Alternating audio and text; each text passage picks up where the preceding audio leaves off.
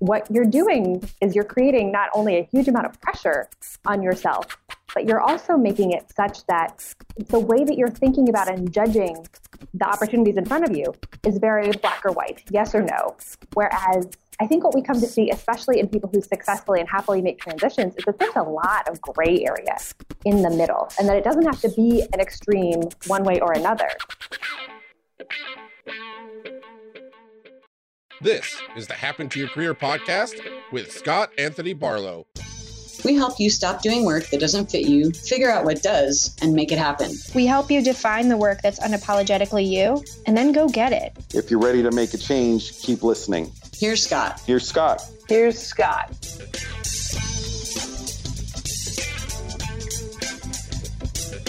And we're going to get very deep into how you can try out new career paths with minimal risk in a relatively short period of time. And then we talk about the 6 different type of what we call experiments for test driving new careers, and then how you can actually choose one and apply them to fit your situation. And all of this is so that we can help you validate a new career path to move ahead smartly and leave that old baggage behind. That way you can get going already. And we talk about dead man goals, by the way, and what they are, because you don't want them, as it turns out. So what they are, and instead learn how to make goals that allow you to grow and learn and face uncertainty all at the same time, as well as breaking down whether being wrong is actually a bad thing or not, and when it is, when it isn't. All right. All that and plenty more in our conversation. Since that's happened, we have seen more and more questions about how do you test drive? How do you figure out if something is a great fit for you? And one of the things that I really appreciate because of my background in economics is this idea of how do I manage the risk? There is a lot of risk and a lot of uncertainty that comes with making a transition. And for the people who come to us, like the smart, ambitious, top performer folks, that's a really important question because they don't want to be making an ill-advised decision. So I cannot wait for us to get into all the different things that we have to talk about today to make that as clear and as simple as possible, if not easy. So what we're actually going to do today is we're going to take you through 6 different ways to design an experiment, 6 different examples, in fact, of what we've called our test drive method, and help you ideally to be able to create and understand how to create and design some experiments for yourself. That is what we want for you out of this deal. But I think in order to do that, we need to talk about why people are so interested in designing experiments in the first place, and then also what we really mean when we say design an experiment as well. So why do you think this comes up? First of all, I know that we've had the request again and again and again, but why do you think people have really latched on to this? What are they wanting to get out of the concept of designing an experiment? What do you think, Lisa? You've heard this again and again. Yeah, well, I think that the people who are in our community are people who are observant and people who are smart, and they have seen other people in their networks, in their communities, try to make career transitions of their own. And sometimes that looks like somebody who is, burning the bridges as soon as they cross them. And they are saying, I'm done with this business. I'm done with this company. I'm done with this, and try to make something happen that's really dramatic. And there are varying levels of success to that. Sometimes people are able to make it work and hustle and find a way forward, but it feels a little bit more like it is throwing spaghetti at the wall to see if something's going to stick than something that is thoughtful and clear and calculated. And so one of the things that makes the idea of creating an experiment so interesting and so nice is that it helps you to better understand what your assumptions are about the type of work that might feel really good for you without necessarily, betting the whole farm on it when you're making that transition. And getting that reassurance and validation that what you think is going to be a really good fit for you is going to be a really good fit for you, so that you don't end up in the situation of moving into a new job or starting with a new employer and then realizing that you're 6 months into this new position and you've accidentally brought all of your old baggage and all of your old complaints and all of your old frustrations with you from the old job to the new job. So finding a way to move forward that doesn't also bring all the old discontents with you, and that allows for you to expand and grow and step into something that's going to be so much more fun for you, without having such huge risk and such huge fear around that it keeps you from making a move forward at all. That is incredibly important. I also think that the subtle piece there about moving forward and not making sure that you're actually bringing the right things versus bringing baggage over into that new career move is possibly the most important piece, because I think so many people are interested in designing experiments, at least initially, from the perspective of they're afraid of making the wrong move. And a very, very subtle distinction, but that's something that we have worked really, really hard to be able to help people reframe that idea of right versus wrong when you are exploring, and I'm definitively going to use the word exploring, and trying to decide what could be a great career move for you. So how do you think about that whole right versus wrong thing? Because I know you've got very, very strong opinions on this, and we've had many a discussion on it. Oh, it's so true. One of the things, and I think I talked about this a little bit in episode 147, is that when you're thinking about making a career transition in terms of this kind of binary operating system of right versus wrong, what you're doing is you're creating not only a huge amount of pressure on yourself, but you're also making it such that the way that you're thinking about and judging the opportunities in front of you is very black or white, yes or no. Whereas I think what we come to see, especially in people who successfully and happily make transitions, is that there's a lot of gray area in the middle, and that it doesn't have to be an extreme one way or another. But we are complicated, nuanced, multidimensional human beings that have a lot of different needs and a lot of different values and desires, and figuring out how to best prioritize those in a way that feels really good for you and works really well for you is something that you can't necessarily do between a right and a wrong framework. Because the answer that's going to be the best fit for you based on what your values are now, what your family is needing now, what you're wanting to grow and expand into, and the types of risks and opportunities that you're looking for has to be more nuanced than that. And I was listening to a podcast the other day that Susan David was on. She's the gal who wrote the book Emotional Agility that is out right now, which is just phenomenal. And she had this concept that I thought was so great called dead man goals, where she talks about any time in our lives that we are seeking to essentially avoid being wrong, avoid pain, avoid falling down, avoid not getting the right answer on the first try, are dead man goals because they are essentially impossible for living, breathing, sentient beings to have. Because if you are going to be trying something new, if you're going to be allowing yourself the growth and the space to expand and learn, then you have to expose yourself to a little bit of risk at some level there. So rather than thinking about things on this binary right or wrong framework, I think that the reframe of creating better goals for ourselves around learning and growing and embracing that there's a little bit of uncertainty that's going to be a part of this process no matter what, but that you can also set yourself up to test and understand that uncertainty better through some smart, structured experiments and test drives like we're about to talk about, can be really, really important. And the other thing that I think is important, and Scott, I'd be really curious to hear your thoughts on this too, is the idea of wondering what inside of you is pushing your brain towards a right and a wrong framework. Like, what is it that you're afraid of in being wrong? Is being wrong a bad thing? Is guessing and not getting it completely perfect the first time necessarily a bad thing? And if it is, what kind of opportunities is that limiting you from having the possibility to expand and explore? You know, when we were kids, we used to try things all the time and mess up and not get them perfect. And it was totally fine and embraced as part of the process of growth. And I know that for so many of our listeners, growth and having more chances to learn and to become an expert and to try something new and to keep having that novelty and that fun of having something come across your plate every day that challenges you and pushes you is part of the fun of being alive.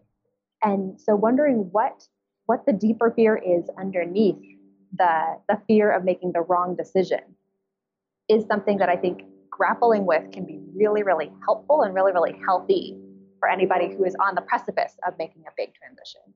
But tell me what your thoughts are about the fears side of things. Yeah, I was thinking about that wrong. as you're talking about it. And, I think that at least in the US and also a number of other countries too, we have through schools, through how a lot of companies are set up and a number of other areas, created or maybe destroyed, I don't know, whichever way you want to look at it, that childlike ability that you're looking at. And we have given and put a whole bunch of reward on being right or doing things perfectly or not making mistakes. And unfortunately, any type of experimentation, which is where you learn, and possibly if you're looking at it just from a life growth standpoint, like your ability to grow as a human being requires that you're making mistakes. If you're not making mistakes, you are not learning at the highest rate, period. Like one is impossible without the other. And if we're looking at those two juxtapositions a little bit, on one side, you've got, hey, we are rewarding as a society in many different ways, that perfection and that lack of mistakes and everything else. But for us to move along as human beings and ultimately feel any level of happiness on an ongoing basis, it requires that constant learning, which requires actually making mistakes on a regular basis, and especially making big leaps and bounds around our career and what's going to create a really good situation. It requires that imperfection. It requires that going into it and essentially having wrong situations happen in order to do that. So I think when you look at that way, you can start to understand why designing experiments or creating test drives are so much more effective of a way, because you can go through.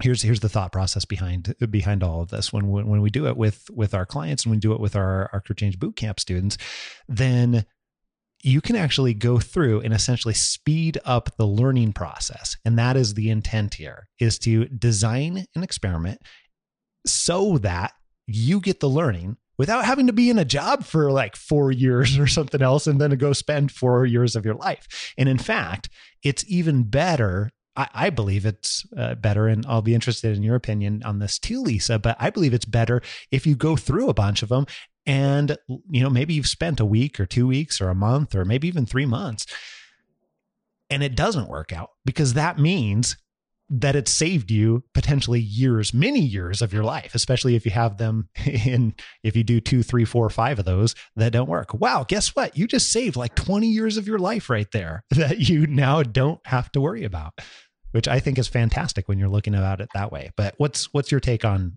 that side of it? Yeah. Oh, totally. I think that being willing to put yourself in a position where you might not be as immediately successful as you want, but in a much smaller contained capacity, like trying an experiment, as opposed to making a big transition into a brand new job where you start, all of this learning curve, and then realizing after you've been there for whether it's a year, 6 months, sometimes even within the first week, that it's not the right fit. And you have completely uprooted your whole life and all of your routines and your patterns and everything. That's a lot of risk to me. And that seems really scary. And if there are ways that you can just bite off a little chunk of that fear and a little bit of that uncertainty and test it out first to help make really strategically informed decisions in the future, then that seems like the best thing you can do for yourself. So I'm excited to get into our 6 different ways to design an experiment like this. But I think I want to throw in a curveball here of, if you are needing a pre-experiment experiment, meaning you're in a position right now where you're comfortable in your job, but you are not happy, you are not joyful, you are not experiencing that growth and expansion and whatnot, but the comfort is really nice. And the golden handcuffs of a really nice salary feel like it's too good to leave, then you might even need a precursor to these these 6 different ways to test drive, which is re-exposing yourself to opportunities to learn and grow and get rejected in a smaller capacity. So maybe that means going to Starbucks and intentionally ordering the wrong drink to remind yourself of, oh, this is what it feels like when I screw up and make a mistake. And here's how I can rely on myself and trust myself to fix it. Or let me call somebody in my family by the wrong name to feel that momentary guilt and panic of, oh gosh, I didn't do it right. This is, quote unquote wrong. But it reminds you that you can survive that and that discomfort is fine and that everybody makes mistakes. And that with that, you can gain the trust and courage in yourself to start taking on some of these bigger and better and even more helpful test drives. So I try and make that a part of my everyday life. And I'm curious if you've done things like this too, but even yesterday, I pulled a shirt out of my closet that honestly, I'm not that comfortable in, but Alyssa bought it for me and she really likes it on me. And but I've kept it around because of that. And I put it on and immediately, I felt super uncomfortable. But I kept wearing it and did it intentionally because I do not want to get too into my comfort zone, because that is where you stop. That's where you stop growing as a human being. And if you can devise those small, very, very low risk things like wearing what's going to happen if I wear that shirt out into public? It's not even nothing, right? Who knows? Maybe people will like it. Besides just my wife, right? But whatever that is for you, I think that, to your point, there are even lower scale ways to build up to these experiments. If that's something that is, if we go through these and if you feel a huge amount of apprehension thinking about any of these, then I would say start smaller with one of these, even mini experiments. Yeah, I'll share a quick tale about a mini experiment that I did. So I was, as many of our listeners have probably already heard, I was working from Bali for a couple months this year. And one of the things that became an opportunity for me to do things wrong and to get rejected was that in Bali, the traditional way of getting around, their social norm is that almost everybody has one of these sweet little Vespa-like scooters.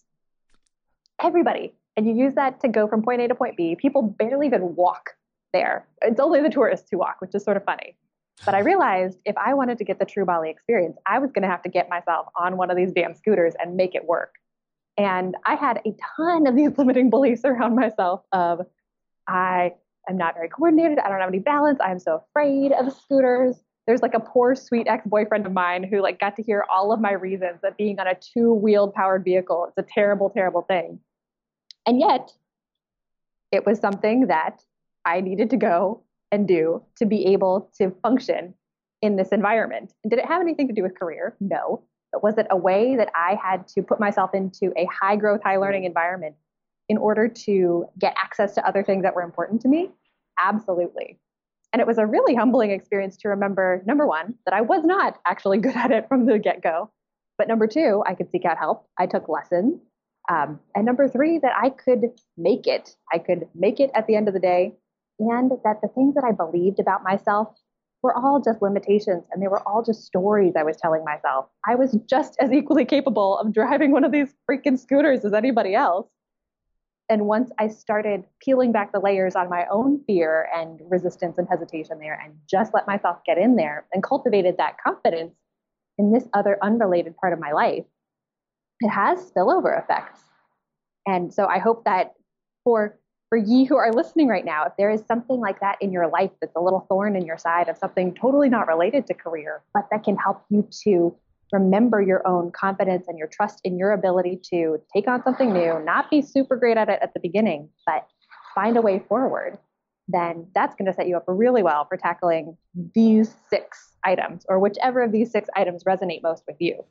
That is perfect. And I'm sure that if you've listened to any of our back episodes, we've talked numerous times about how you can build tolerance to discomfort. And what is uncomfortable now as you build that tolerance over time with things like riding a Vespa when you're not a Vespa person, or you're considering yourself not a Vespa person, or wearing shirts that you're not super comfortable with, or whatever it happens to be for you, then as you do that more and more in your practice, you actually build that much like a muscle. And that once you have done that, things that we're going to talk about right now here with these 6 different examples become so much easier. Okay. All right. So let's assume that at this point you've already worked up to that. Now let's talk through each of these different examples, and we'll give you a little bit of a story to go along with each one here and help you understand how they work. So this first one, we are dubbing what we proudly call the social Goldilocks approach. The social Goldilocks approach. What is that? How would you describe that, Lisa? So this one is a tactic that is inspired by a fabulous student and client of ours named Laura. And so when I think about social Goldilocks, the name comes from the idea of tasting a whole bunch of different bowls of porridge to see, is it too hot? Is it too cold? Or is it just right for you? So we think about this as Laura going out there and talking to all the people in all the places.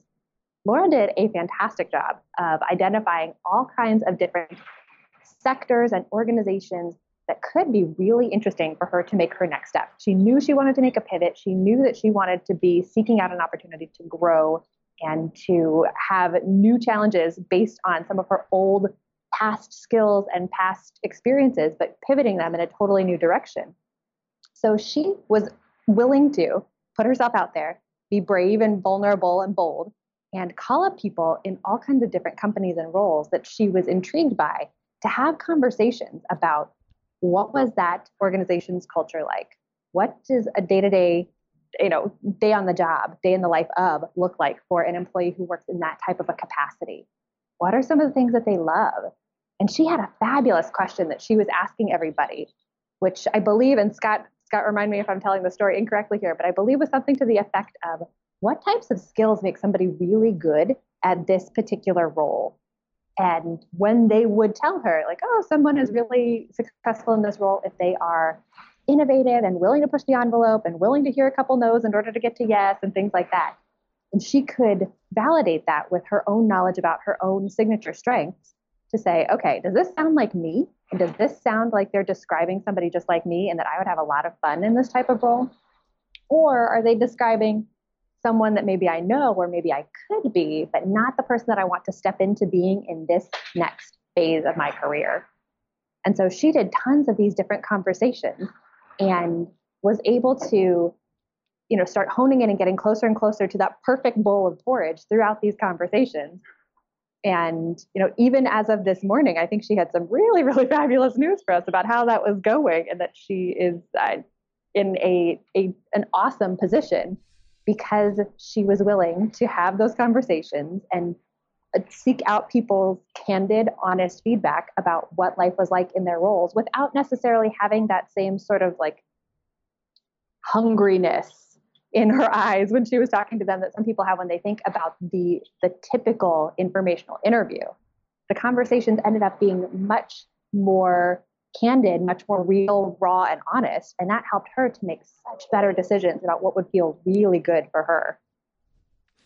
This is, I think, one of the reasons that she did such a phenomenal job at it is she went into this very curious and looking at it truly as an experiment. She wasn't going into it looking at it as, hey, how do I get a job at this particular company? She went into it looking to validate, hey, do I even like this company? Do I even like this particular role that this person is in? And really trying to measure that with what she had identified she wants out of life and out of a career. And then after she got done with the experiment, she was able to say, hey, these things line up really well. These other things, not so much. And then it was the cool thing out of this is she'd already done a lot of the work building relationships with all of these companies. So, it was easy for her to be able to go back and say, well, hey, there's these 2 organizations that I'm really excited about. Oh yeah, I already know people there now, miraculously. Ding, ding, ding.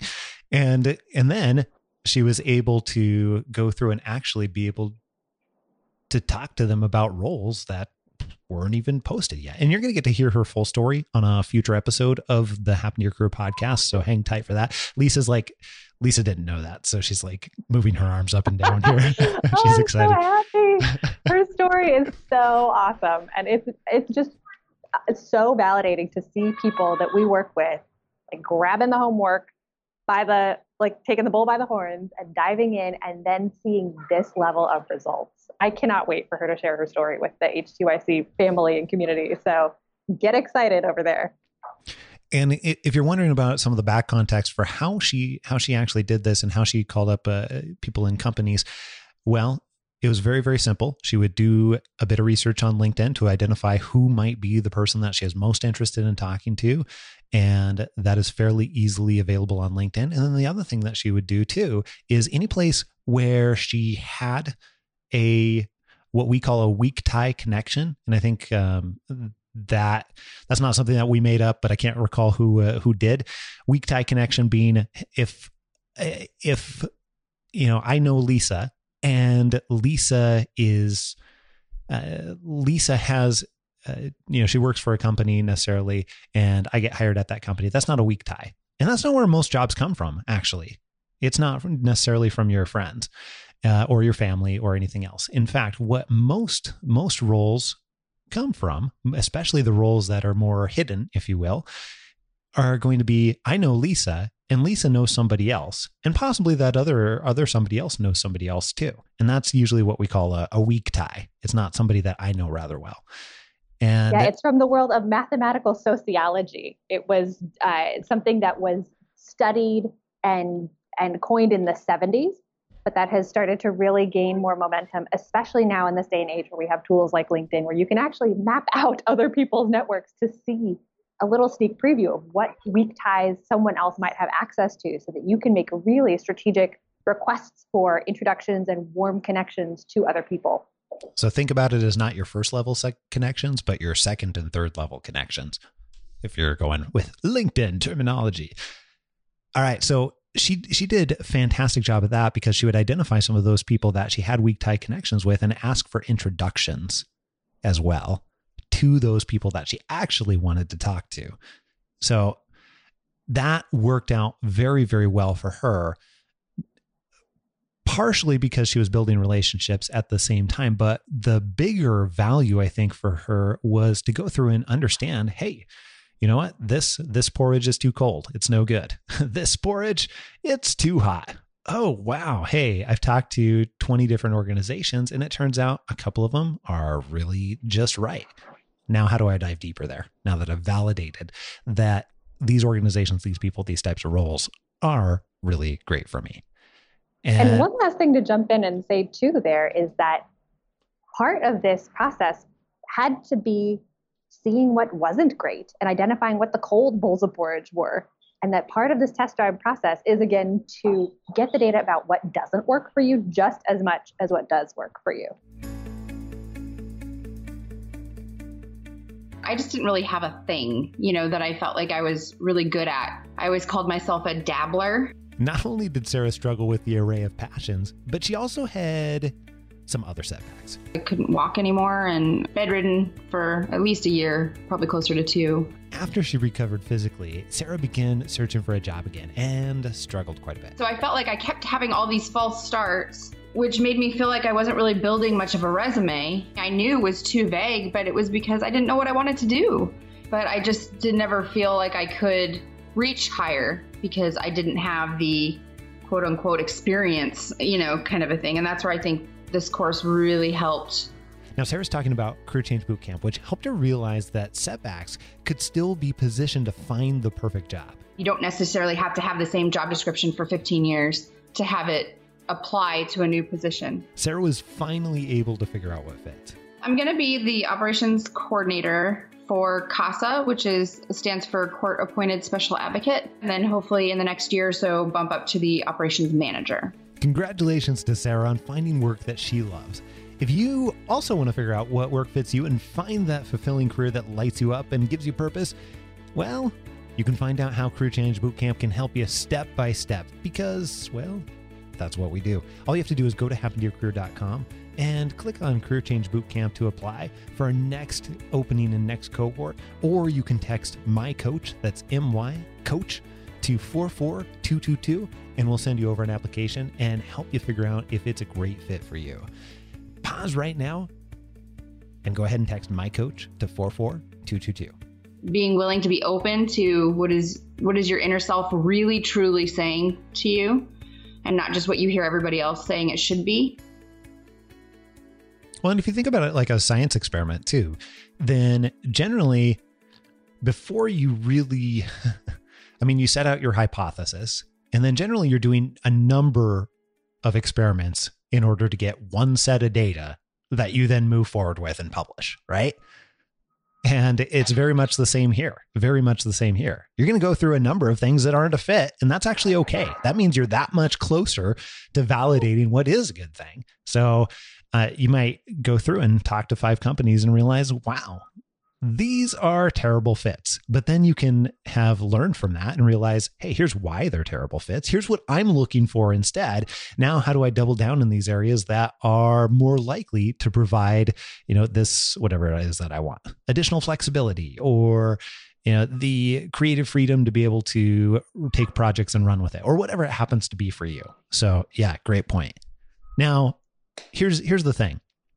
With the social Goldilocks approach that we just talked about, there's a way to amp this up even further.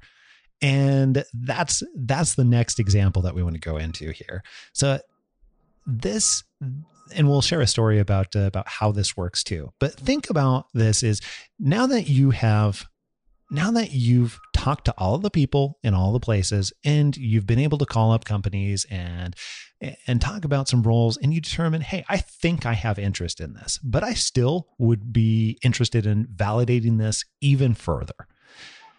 How do you do that? What does that look like, Lisa? Well, if we think about this as being a scientist in your own life and creating hypotheses and creating experiments, tactic number 2 is the amped up follow-up. And what this was, we had another awesome client, Mike, who took a similar tack to Laura in the social Goldilocks approach of talking to a bunch of different people at organizations that he was interested in. And he had a much more narrow focus for the way he was thinking about what he was interested in. But what Mike did that made his follow-up so amped up is that he would walk away from a conversation with a potential employer. And during that conversation, I've asked them questions like, what are you struggling with? What are some of the big vision questions that you are wrestling with for how to make the impact you want to make over the next year or the next 5 years? What are some things that would make your life easier? And then Mike went and he did those things, unsolicited, unpaid, just for fun. Hearing somebody say, I have this need, and here's a thing that we're trying to solve, or here's a thing that we're better trying to scope. He would then go create a spreadsheet, create a piece of code, create an equation, create something like that, and then follow up with that person. He might have sent a thank you note right after the conversation to say, thanks so much for taking the time. I really appreciate it. And then a couple days or a couple weeks later, following up again to say, hey, you remember that thing that we talked about? I actually have been really thinking about that deeply, and I created this thing and I want to give it to you for free. Enjoy. And being a hiring manager and sitting on the other side of that and seeing somebody who was so affected by a conversation that you had, who listened so well, and who is so excited about the work that you're doing that they go and actually start doing the work for you and then send it to you, says a lot of really positive, exciting things about what type of contribution that person could make if you bring them into your team. And if you want to hear Mike's entire story, you can go back to episode 174 where we brought him on. But I thought this was so cool. And I've hired, 600 or 700 people or something over the last 10 years. And I have rarely, very, very rarely seen people do something like this. And it makes a massive difference in both impression. I mean, just like you said, think about it. If you're the hiring manager, somebody comes to you and like, hey, that thing that you told me was really valuable to you, but you just didn't have time to get to, or your team doesn't have the bandwidth right now. Well, I went ahead and did it. And you already know that in Mike's case, he already knew that it was going to be incredibly valuable because he had taken the time deep enough. But here's where it was even more valuable than creating really positive impressions. I think what was even more valuable is he told me in multiple times where he did some of that work and realized, wow, I don't want to do this. This is not something that I'm interested in. And realized that if he was spending large amounts of time doing that type of work, it wasn't going to be a good thing for him. And that happened once or twice throughout the process. And that was, I think, far more valuable in some cases, sparing him years of potential grief in roles where he was stuck doing that on a more regular basis than even the small tidbits of positive things that he learned out of that. And he did get some very, very good reinforcement too. And of course, built some massive relationships through this too, because again, nobody does this. Very, very few people do this, even though, we're trying to change that. Yeah. And there's so many people who I think come through our doors and send us emails every day saying, but I'm not sure if I'm going to like the work.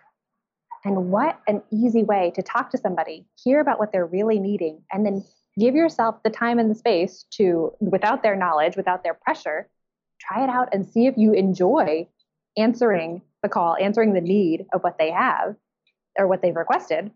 And if the answer is yes, then boom. That takes tons of agonizing and tons of questions off of the table and validates for you that, hey, this could be really great for me. And this was fun for me in this one context. And I bet it would be fun for me if I get to solve problems like this even more. Here's what was really interesting too. I've had about, out of those 600 or 700 people or whatever that I've hired, I had about 3 people that have actually done this. And out of those 3, 2 out of the 3 really did not, they didn't do the project as what I would have expected as paid work. Like if I'm being really honest, like if that project would have come in and we were paying them $150,000 a year or something like that, then I would have been less excited about it. But I wasn't expecting it. It met sort of the minimum need. And what if I was paying $150,000 a year for that, what would have been a subpar project potentially in my mind was now like way above expectations. And that's because of where my expectations were set at the beginning. So it's really, really interesting. And I bring that up only to say that it doesn't even have to be perfect work, because I think Mike could have labored on this for really, really, really long periods of time and then gone through his head and said, oh, geez, it's just not good enough yet. I can't turn it in. But instead, the more valuable thing was he got to try it out. He got to understand all the learnings that came from that, decide, hey, is this something I want to dive further into? Yes, no, great, fantastic. I've got my learnings. And then he got to add something that was really, really valuable because it exceeded expectations from the beginning, which were 0. Yeah. Absolutely. Such a cool way to make a lasting impression on your potential future employer. Speaking of ways to make lasting future impressions on future employers, shall we go to test drive experiment number 3? Let's talk about it. This is called freelance experimentation, or we like to think about it as the paid research method. And here's an example. Let's take Andrew and his story. So Andrew was working in different types of social media marketing. Well, he's working in a few different types of marketing, period. Part of that was social media. And he was not totally satisfied with his company, not totally satisfied with his career. So he had determined, hey, I know something's wrong here. I don't necessarily know exactly what it is that I want to be doing and where I want to double down. And so one of the things that he did is he actually started taking some of the tiny bits of skills that he had developed in his role around the fringe portions of his job with social media and began doing that for a friend's company on a freelance basis. So he was helping his friend. He was getting paid what felt like a small amount to him, although we figured out later, actually, it was really high dollar per hour value because it didn't take him a lot of time. Because in this particular case, one of the things that he learned was he really liked having some additional creative freedoms, and he got a couple other learnings too out of doing this. But the really important part for Andrew, more valuable than anything else, was that he had another outlet to be able to design an experiment around. And this is something that allowed him to be able to try it out and even get paid a bit for it and be able to say, hey, is this something I want to dive further into? And based on the learnings that I have, how do I want to dive further into it? And in his case, it was a yes, I absolutely need to dive further into this because I've learned that I need to have some of these creative freedoms. And I have learned that, you know what, I actually like getting paid for doing this thing on a more regular basis. So that's something that you can do too. And being able to go through, identify a place where you can get a very small project to start with and think about it as, where are the low hanging fruit? Do I have a friend that needs this? Do I have, is there a section in one of the companies from the vendors that I happen to work with in my current company that needs a little bit of whatever it might be, whether it's social media, whether it is, some other skill set on its entirety, whether it is taking a portion of what your current job is and that you already think that you enjoy and trying to flesh that out on a smaller scale project. Also, there's actually entire websites built around this, like Upwork and Fiverr, where for pretty minimal amounts of time, you can get set up on there and begin taking on small jobs. Yeah, I love it. And Scott, something you just sort of touched on that I want to flesh out is the idea of this paid research or this freelance experimentation tactic and applying it within your own current employment. Because if you already have a job and it's like a 7 out of 10 on the scale of what you're looking for, and you want it to be a 10 out of 10, and you like the culture and you like the organization, there are totally ways to make an internal change, an internal pivot to try out something brand new.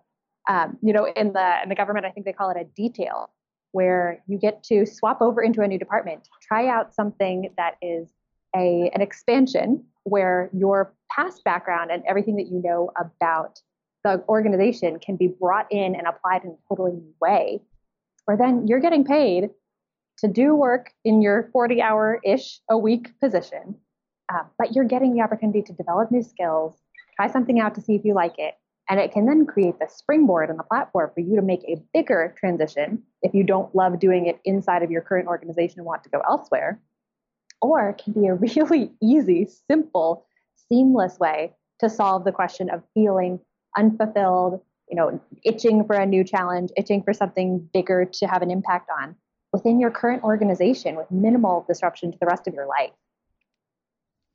I think that's incredibly valuable because usually the mindset around people, once they get to the point where they know that they don't want to be in their job anymore, is I don't want to take on anything else. And when you get to that mindset where you're frustrated by one element or another, it closes you off. Just having that mindset alone has a tendency to close you off from opportunities that are right in front of you, like what you're talking about, Lisa. And when you get closed off to that, then you totally miss those opportunities, because almost every organization in the world is going to be willing to say, hey, yeah, you can take on an extra project. Sure. You want to do more and it's going to be valuable to okay, I think we can make that happen. There's typically going to be some place where you can cross over and try something out. And it doesn't have to be huge either. What do we have up next? Ooh, this is a good one. So next up, we have getting your foot in the door through volunteering. And you have a story that you have done this before as well. Yeah. And if you have listened to 147, this is probably a little bit of a rehash here, but the quick story is, for my foot in the door volunteering experience, I was at a place of deep career dissatisfaction and trying to figure out what was next for me. And I knew that I loved helping people and that I wanted to get an opportunity to do that deeper and further. And I had applied for grad school. I'd taken the GRE. I'd applied for grad school to go and become a mental health counselor. But 24 hours before starting grad school, I had this little fear pipe up inside of my gut that said, are you 100% sure that being a clinical mental health licensed practitioner is the right way for you to do this? And the answer was no, I wasn't sure. And so what I did was I found a, straight off the rack opportunity to do some volunteer work for free in my spare time above and beyond the 9 to 5 to get a sense for, do I really want to take this on as a full 40-hour-a-week commitment? So I found the organization Crisis Text Line, which is an organization near and dear to my heart that I had been following for years, and saw that they were accepting applicants for their crisis counselor volunteer program. And I said, that sounds like as good a way as any to actually understand what it would be like to do the work of sitting with people and holding space for them when they're going through really, really intense, painful moments, and helping them to become calm, become resourceful, understand how to take care of themselves in moments when things aren't okay. And it was funny for me because I loved that volunteer opportunity. I had such a glorious time doing that work. But oh my goodness, by the end of that, what I knew was that it affected me so profoundly and deeply and intensely in 4 hours a week of work that I knew that I just wasn't wired in a way that I could take that and turn that into 40 hours a week of work. But for yourself, when you're thinking about this foot in the door volunteering, what are some of the organizations out there that are doing the type of work or in the sector that you're really curious about? Do they have anything that is off the rack that you could apply for to, again, test out and run an experiment, be a scientist in your own life to see if that type of work feels really good for you? I have a fabulous coaching client, Angie, right now, who is looking at doing something similar with a couple of organizations that she really admires, who are needing people to step into some different communications capacities. And she has such a gift for communicating and being really sensitive and thoughtful, especially around health-related topics, that she's found a couple organizations who need exactly what she has. And now it's this process of matching up what she can do with what they need in a free capacity to see if it feels good, and then developing those relationships that can then help her to turn that into a more paid capacity. That is awesome. And I think that one of the, as you're talking about, Angie, one of the things that occurs to me is with all of these, one of the commonalities is you can't allow the ambiguity here to stop you from trying. And I think that's what many people will think of, but how? Well, starting just like with Angie in that particular case, she took a little bit of what she knew and applied that to try and identify some of those organizations. And then now it's going to be a case of approaching some of those organizations. And you know what? Some of them I'm sure are not going to work out, and that's totally going to be okay. And that is actually part of this process, which leads right into the next example too. And this is something that I think because we have a podcast and we have a website and a blog and things like this, then we've had a number of people become interested about and email us about.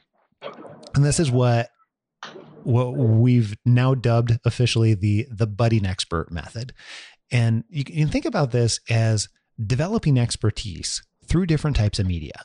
So think about this as, well, an example like starting a side project with a podcast. That's what I did. That's how this business came into being way back when. Now, it could be also starting a blog. What's crazy to me is how many doors open up and how many people you get to talk to when you make yourself a member of media in any way whatsoever, which means you get access to information that other people don't get to have necessarily, which means you get learning.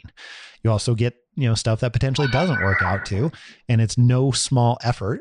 Out of all of these, I would say that this is possibly the biggest effort, or could be potentially one of the biggest efforts. But what it does for you is allows you to essentially trial and error building expertise in a particular field or area. And through a blog, through a podcast, through another type of media, could be, a YouTube channel or developing videos. There's lots of ways to be able to do this, but establishing yourself as an expert and forcing yourself to learn and forcing yourself to talk about others and putting yourself into the world in that particular way causes you to evaluate what are the great areas about what you're considering and what are the things that don't jive with what you're considering. And even if you are not actually doing the work, you're developing expertise and a high degree of knowledge about the work. And many times you get enough information to be able to make a good, valid decision from there. What do you think about this as you think about this, Lisa? Because you've been around a lot of people that have done this sort of thing. Absolutely. Well, and it's interesting to think about it in terms of you, Scott, because had you not started the podcast, then you wouldn't have started to be recognized as this expert in the career change space. You know, you wouldn't have 2 of the top ranked career change podcasts in all of iTunes. And that might have meant that this business didn't exist, or it existed in a totally different way. And it all had to do with you being brave and courageous and doing something without knowing what the return was going to be from it, just because it was going to be fun for you.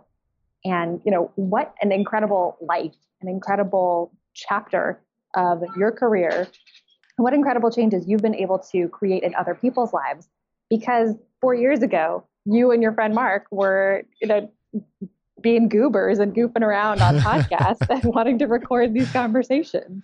Oh, my goodness. Yes. And you know what? Here's another, and I appreciate that very, very much. And it may not have worked out. And actually, even prior to the podcast was the starting of the blog, which truly was set up as an experiment in that way to decide, hey, do I like blogging? Is this something that potentially could turn into a business in this particular expertise? So it was the original blog, happentoyourcareer.com, was designed as an experiment. And it was just a really simple setup. And somebody else who's done this same sort of thing as well, if you go back to our archives and get, let's see, Dustin's episode. Dustin, and I'll look up the exact number here, but he actually developed a podcast around helping people with WordPress, which WordPress, if you don't know, it's kind of like the back end of most websites that are out there in the world. And it's a content management system. Think about it that way. Like it stores all the pictures and how the pictures get put together with the words so that when you show up on the website, it actually looks the way that it's supposed to look. So he did this, but then as he went through, and as he continued to create many different episodes of the podcast, well, he had decided he wanted to make a career change. He was having lots of fun with this and eventually got hired by the company that makes WordPress because he had such a degree of expertise in it, which that company is, it was founded by Matt Mullenweg, and it's called, now I can't remember what it's called. Oh, it doesn't matter. Either way, go back and you can check out Dustin's podcast, and he's a great example of that particular method as well. But we have another one coming up too. Yes, indeed. So for experiment test drive number 6, for those of you keeping score at home, number 6 is sort of like intuitive and simple, but one that sometimes people don't think about, which is taking a class. And I think about this as the Avery Roth, which is one of the coaches from our team who also has a past podcast episode. And she was really curious about exploring being a professional photographer and learning how to create that level of beauty in the work that she was doing. So she enrolled in photography school. But going and totally quitting your past job and throwing yourself full-time into school doesn't have to be that extreme for a way to run your own experiment. It could be taking a class on Udemy or Coursera or one of these other platforms that offers MOOCs or gives people an opportunity to put a specialized program from a specialized instructor online, like Skillshares of the world. And it could be taking class in person, honest to goodness, going and putting your butt in a seat at a community college or at a community center around and learning about whatever the thing is that you're really curious about. You know, maybe you have these secret dreams of starting your own jewelry store. I have a client who launched her own Etsy store, making handcrafted artisan jewelry, and it is phenomenal. And if that's something that's intriguing to you, well, she took a ceramics class and she was loving her ceramics class and making all these cool little bits and bobs and then started turning them into these beautiful gifts and art pieces. So taking a class in something that you're curious about can be a fabulous way to test drive. Do I like this? Do I enjoy doing the work? Does it resonate with me? Does it feel good with me?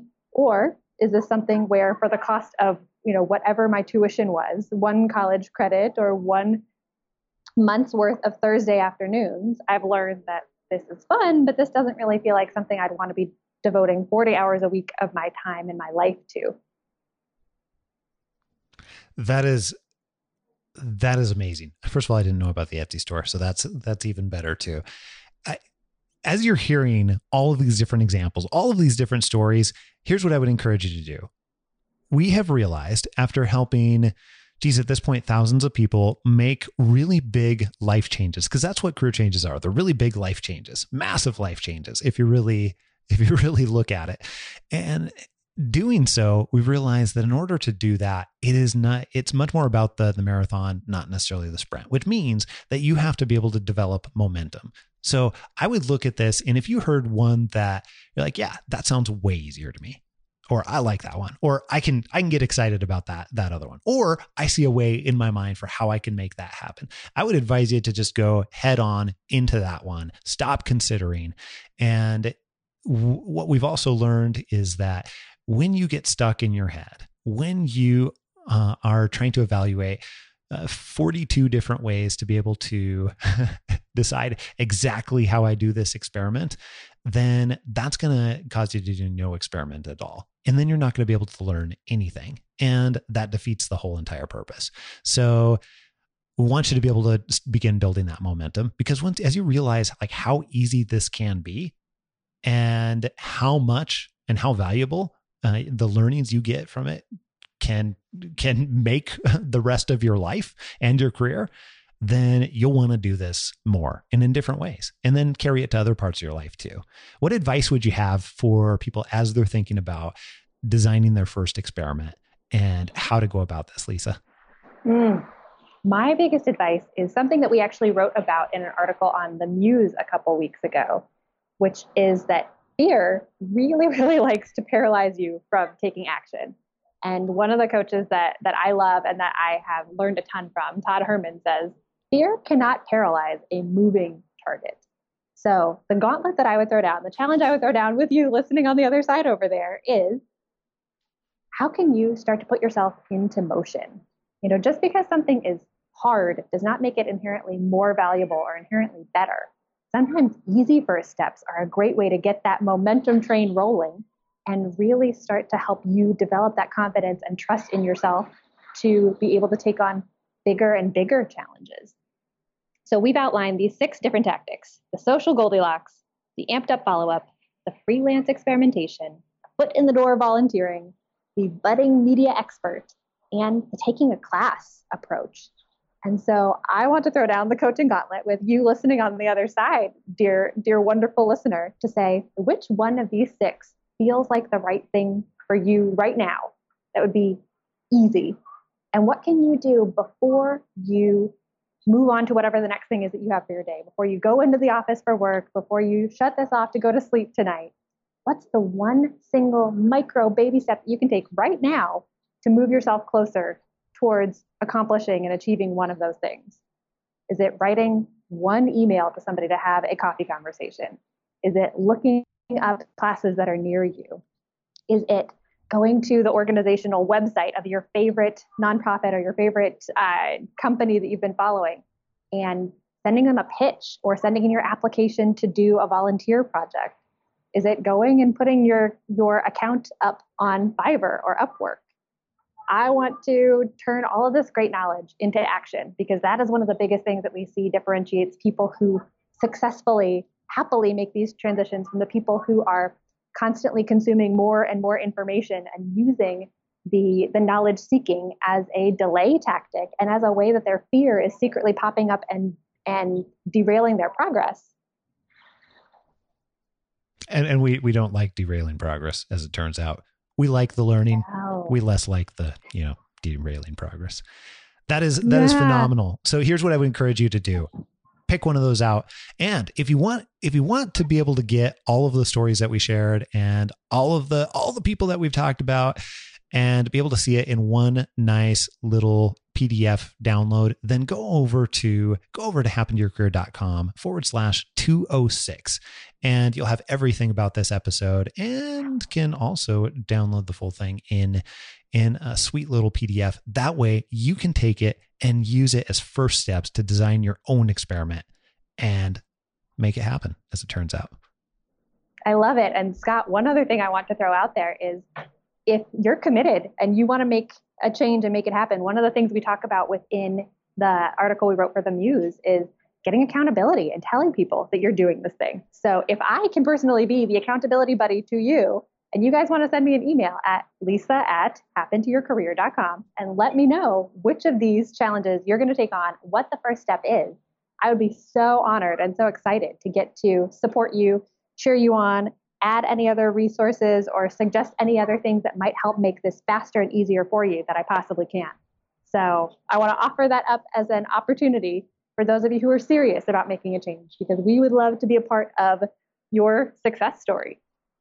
You heard it here first. I absolutely love it. Lisa@happentoyourcareer.com. Lisa, thank you so much for making the time. You are in Hawaii, by the way. We didn't tell that at the beginning, but all the birds and everything that you've heard in the background, yeah, she's just hanging out in Hawaii, you know, normal Tuesday. And Scott, one thing I actually was thinking about with being in Hawaii is that there has been a part on this journey when I took my work and turned it into something that was location independent, where I felt like I really had to be apologetic. I'm so sorry. I'm in Hawaii, so it makes our time zones really, really challenging. And I really want to take care of you, but I'm actually asleep during those hours. And what I've recently realized is that the more that I hide from the accomplishment and the fact that this is the work that I created, the more that I, as a coach, may not be standing up to my own values and my own integrity of having my clients, shout who they are from the rooftop and own it. So thank you for giving me an opportunity to say that I'm actually really proud of all of the ways in which I transitioned my business from being based in Washington, D.C. to being something that I could take with me and travel so that I could honor my values of spending more time with friends and family who have so graciously scattered themselves across the globe, and getting to take more advantage of the adventurous side of myself. And has it been challenging? Oh, yes. I am sure that there are students in CCB who are, have felt a challenge of not being able to get an immediate reply from me and having it come in 12 hours or 24 instead of in 20 minutes.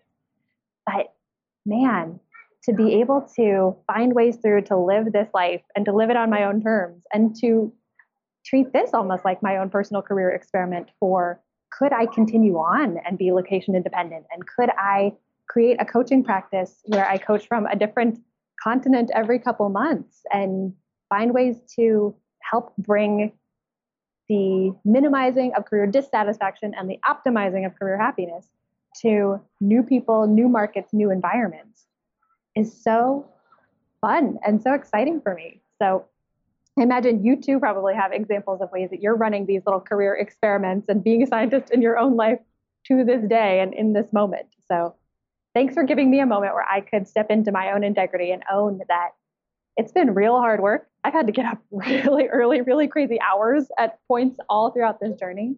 But that for me to get to serve people and help people in the way that I want, in a way that allows me to be 100% myself, has been the most validating, awesome, cool thing to get to accomplish and now be able to talk about and help other people get to do too. We've found that one of the 6 keys to having an incredibly fulfilling career and a much more meaningful career is doing more work in your signature strengths. And in fact, we've also learned that you can even use your signature strengths as you're making a career change or as you're making a career transition. And we put together this pretty amazing guide to help you not only begin to be very clear on your strengths and discover your strengths, but also to use them as you're getting hired for the right job. Find out what most people miss about why strengths are so important and how strengths operate differently than what you think they do and why they are one of these 6 keys to doing work you love, and 4 ways to get started immediately identifying your signature strengths. And you can do that by going to hiredforstrengths.com. That's hiredforstrengths.com to get started right away. Or you can text my strengths, that's MY, strengths, plural, to 44222.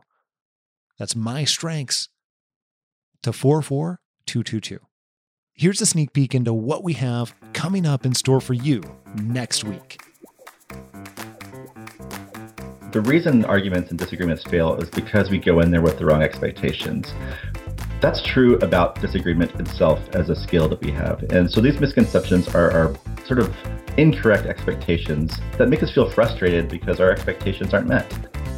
All that and plenty more next week right here on Happen to Your Career. Make sure that you don't miss it. And if you haven't already, click subscribe on your podcast player so that you can download this podcast in your sleep and you get it automatically, even the bonus episodes every single week, sometimes multiple times a week. Until next week, adios. I'm out.